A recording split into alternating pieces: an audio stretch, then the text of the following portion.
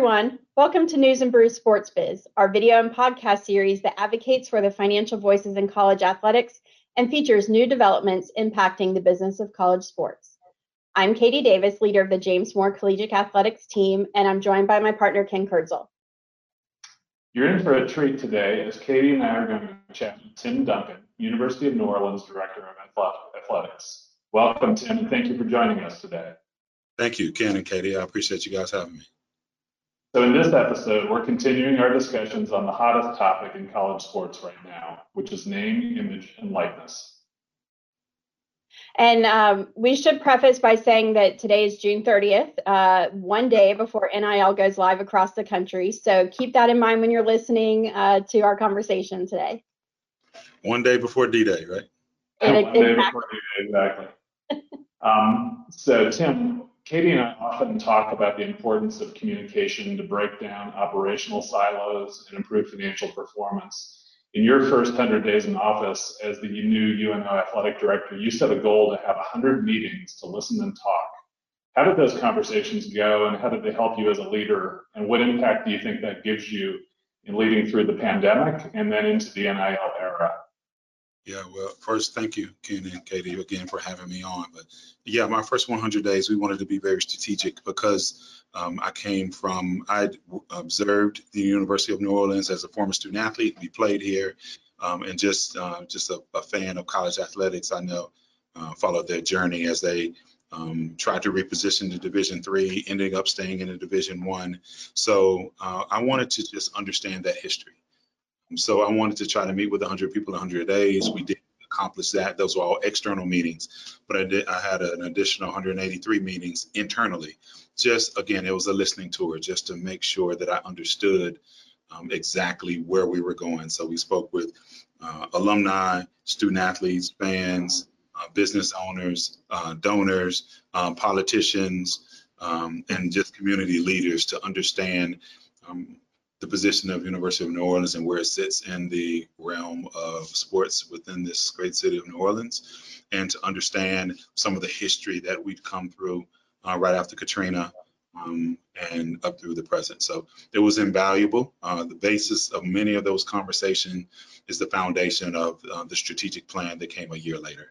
So we live it every day. Those conversations still are helpful for us through the next 5 years.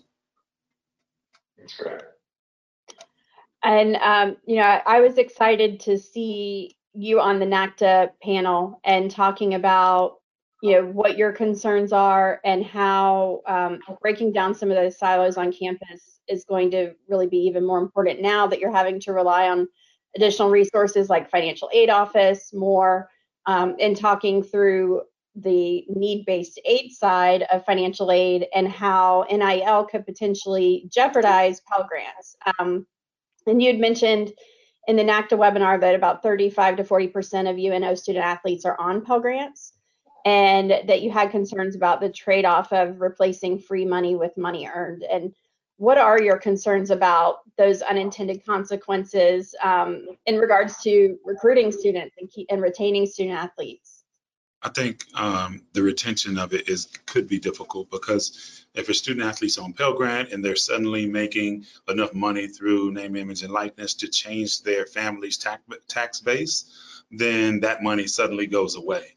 And then it won't be looked at as, this is a consequence of me doing this job, but it could be looked at as a consequence of our university shafting them, for the lack of a better term. Hopefully, I don't know if you have to edit that out, but I'm not sure how that will position us in their minds, because it's again one of those unintended consequences that. NIL is a great thing. People should be able to profit off their name, image, and likeness. Obviously, we at the University of New Orleans, as well as many in the NCAA, have come out vocally supportive of that because there's so much baggage, negative baggage, when it comes to the PR wise of the NCAA and the definition of amateurism in Austin and O'Bannon and NIL. There's a healthy amount of mistrust between us and the public. So while the student athletes may trust me as Tim Duncan, and they may trust the University of New Orleans, but this big monolith of the NCAA, they don't trust at all, and we're a cog in that. So we just have to make sure that we educate our student athletes enough so they'll be as eyes wide open as we can possibly help them become. Very good, Tim. How do you see this potentially impacting the athletic department's ability to accurately bolster the needs of student athletes while still meeting and staying within the confines of the NCAA equivalency restrictions and rules for each rostered sport? So could there end up being some impacts in that area? I don't think so with equivalency, just because student athletes can work now. So any additional money that they receive work. I mean, we have students who work at Raising Cane's or Chick-fil-A or even on campus. So this will just be a different type of work, and that money is not coming from us. So it shouldn't impact them scholarship or equivalency wise. At least I don't foresee that. There's no telling what that eventuality may be, but I don't foresee that being a challenge that we would have here. Okay. Well, that's good to hear. We've heard some schools that stack aid or do partial scholarships that could potentially have a ripple effect or an impact.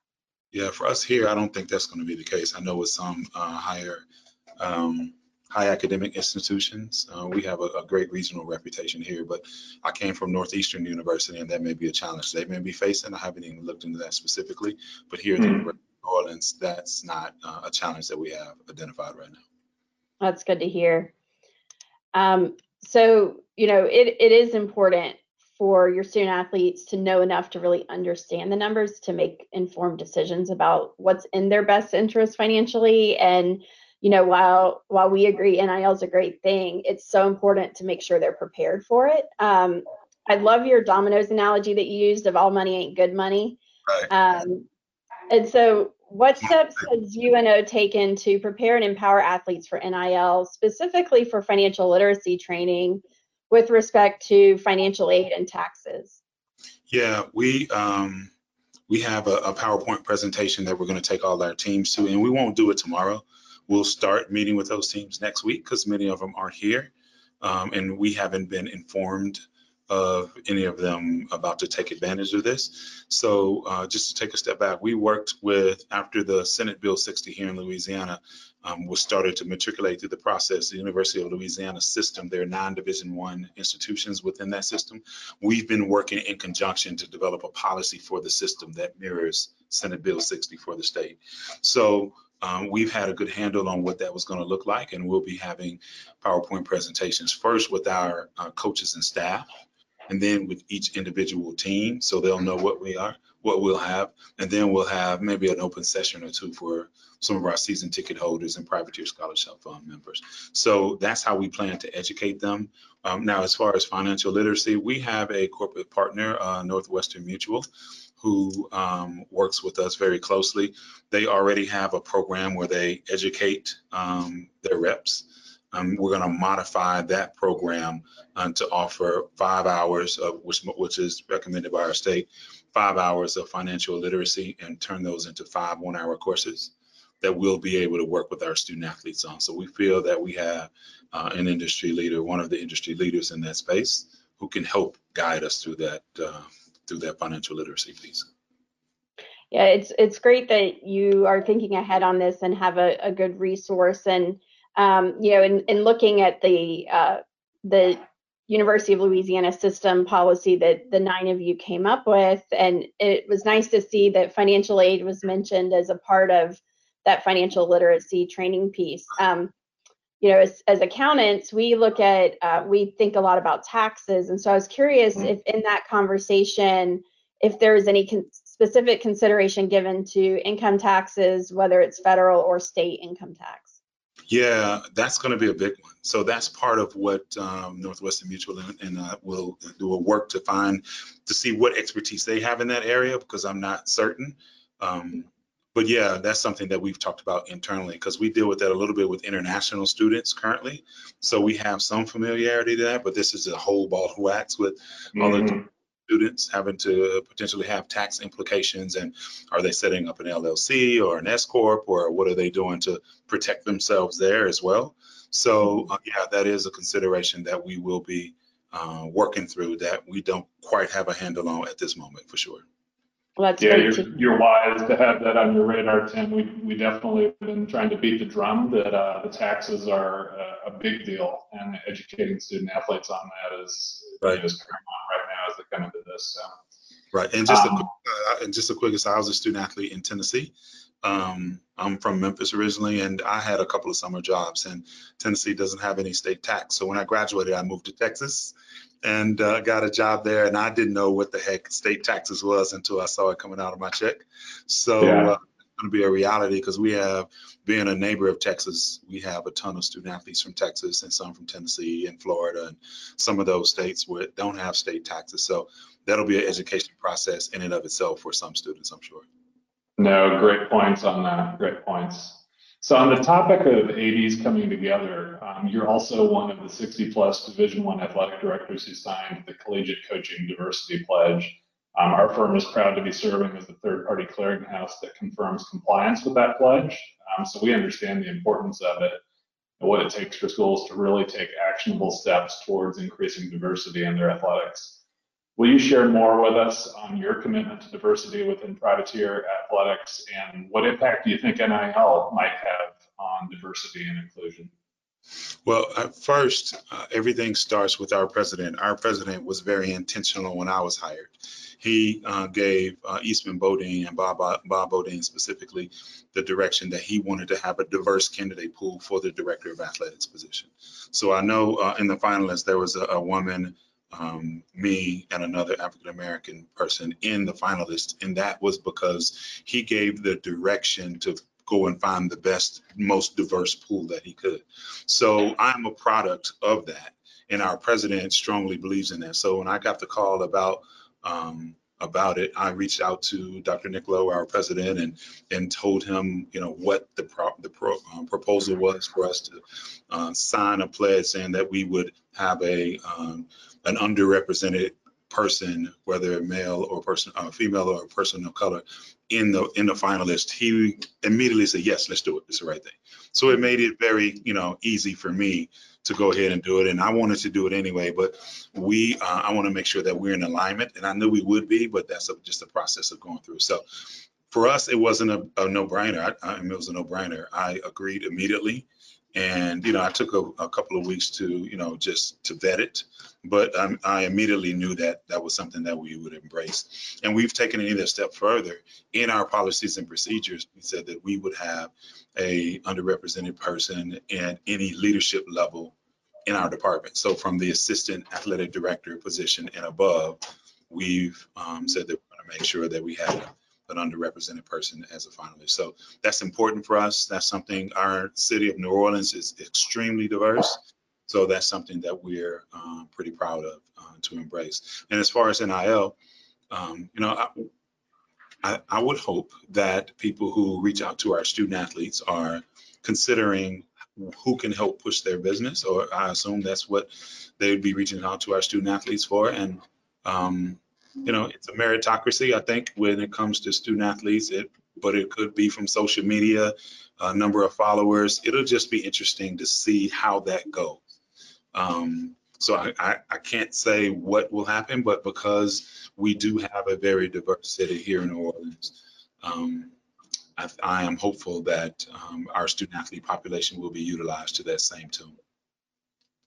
Yeah, I think that, just with athletes using social media and other ways to have a platform as it relates to diversity and inclusion, that they've already been used to and exposed to some of those things that now they're going to be tools for them in earning income off their name, image, and likeness. But I also think the public might pay a little bit more close attention to athletes' platforms, just to see how they are putting themselves out there to earn money. So I'm interested to see how it all works out and what kind of impact they make, even if it's not from generating revenue, but just making an impact on their communities and their followers. Yeah, it'll be interesting to see how student athletes react when a potential company tell them they can't wear a Black Lives Matter shirt, or they can't do something on their social media where we allow them to do whatever it's their social media. We just educate them on what, the ramifications of some of those decisions are. So we here at the University of New Orleans are very supportive of them exercising their voice via social media. However, when you're in a contractual situation with some companies, they usually I've worked in corporate America. I worked in corporate America for about 10 or 12 years, but usually a lot more conservative when it comes to that space. It'll be interesting to see if there's any pushback there. Yeah, that's a good point. Well, do you have any words of encouragement to maybe apply some peer pressure to get other ADs to opt into the Collegiate Coaching Diversity Pledge? Yeah, I think it's the right thing to do, and I think it forces you out of your comfort zone and just picking up the phone and calling people that are in your circle. I had a friend call me this week and said, Tim, I want you to help me find some African-American candidates for an associate AD for major gifts. I have a fundraising background, so he wanted to make sure that he has some candidates in that area.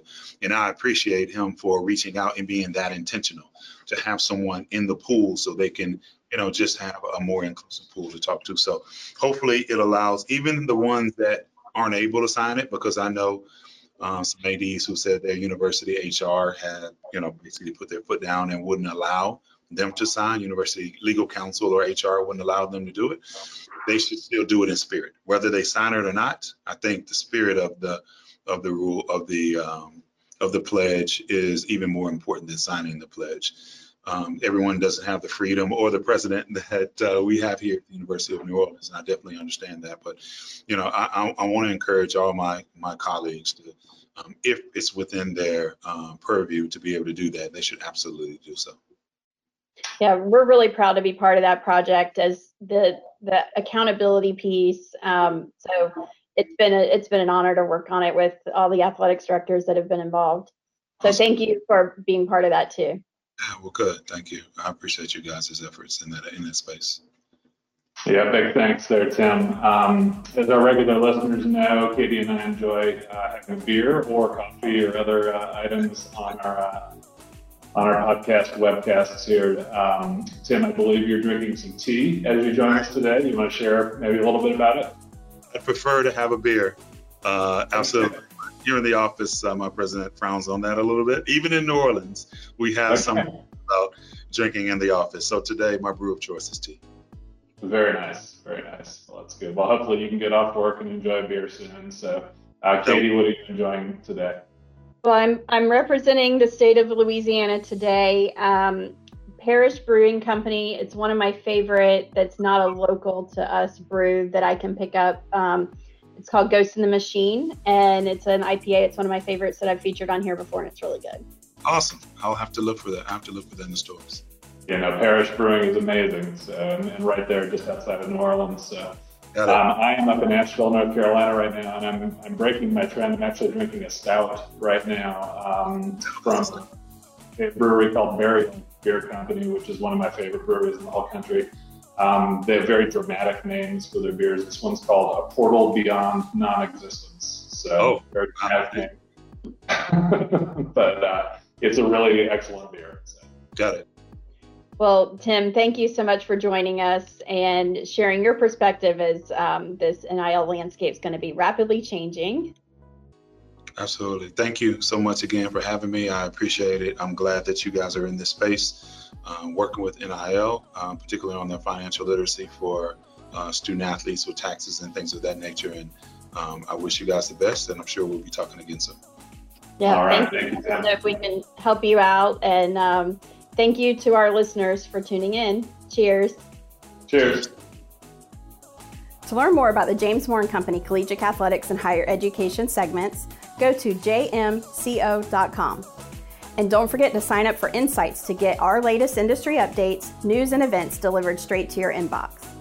You can also follow us on Twitter at JMCO Higher Ed and on LinkedIn for the latest news as the landscape of collegiate athletics and higher education is continually evolving.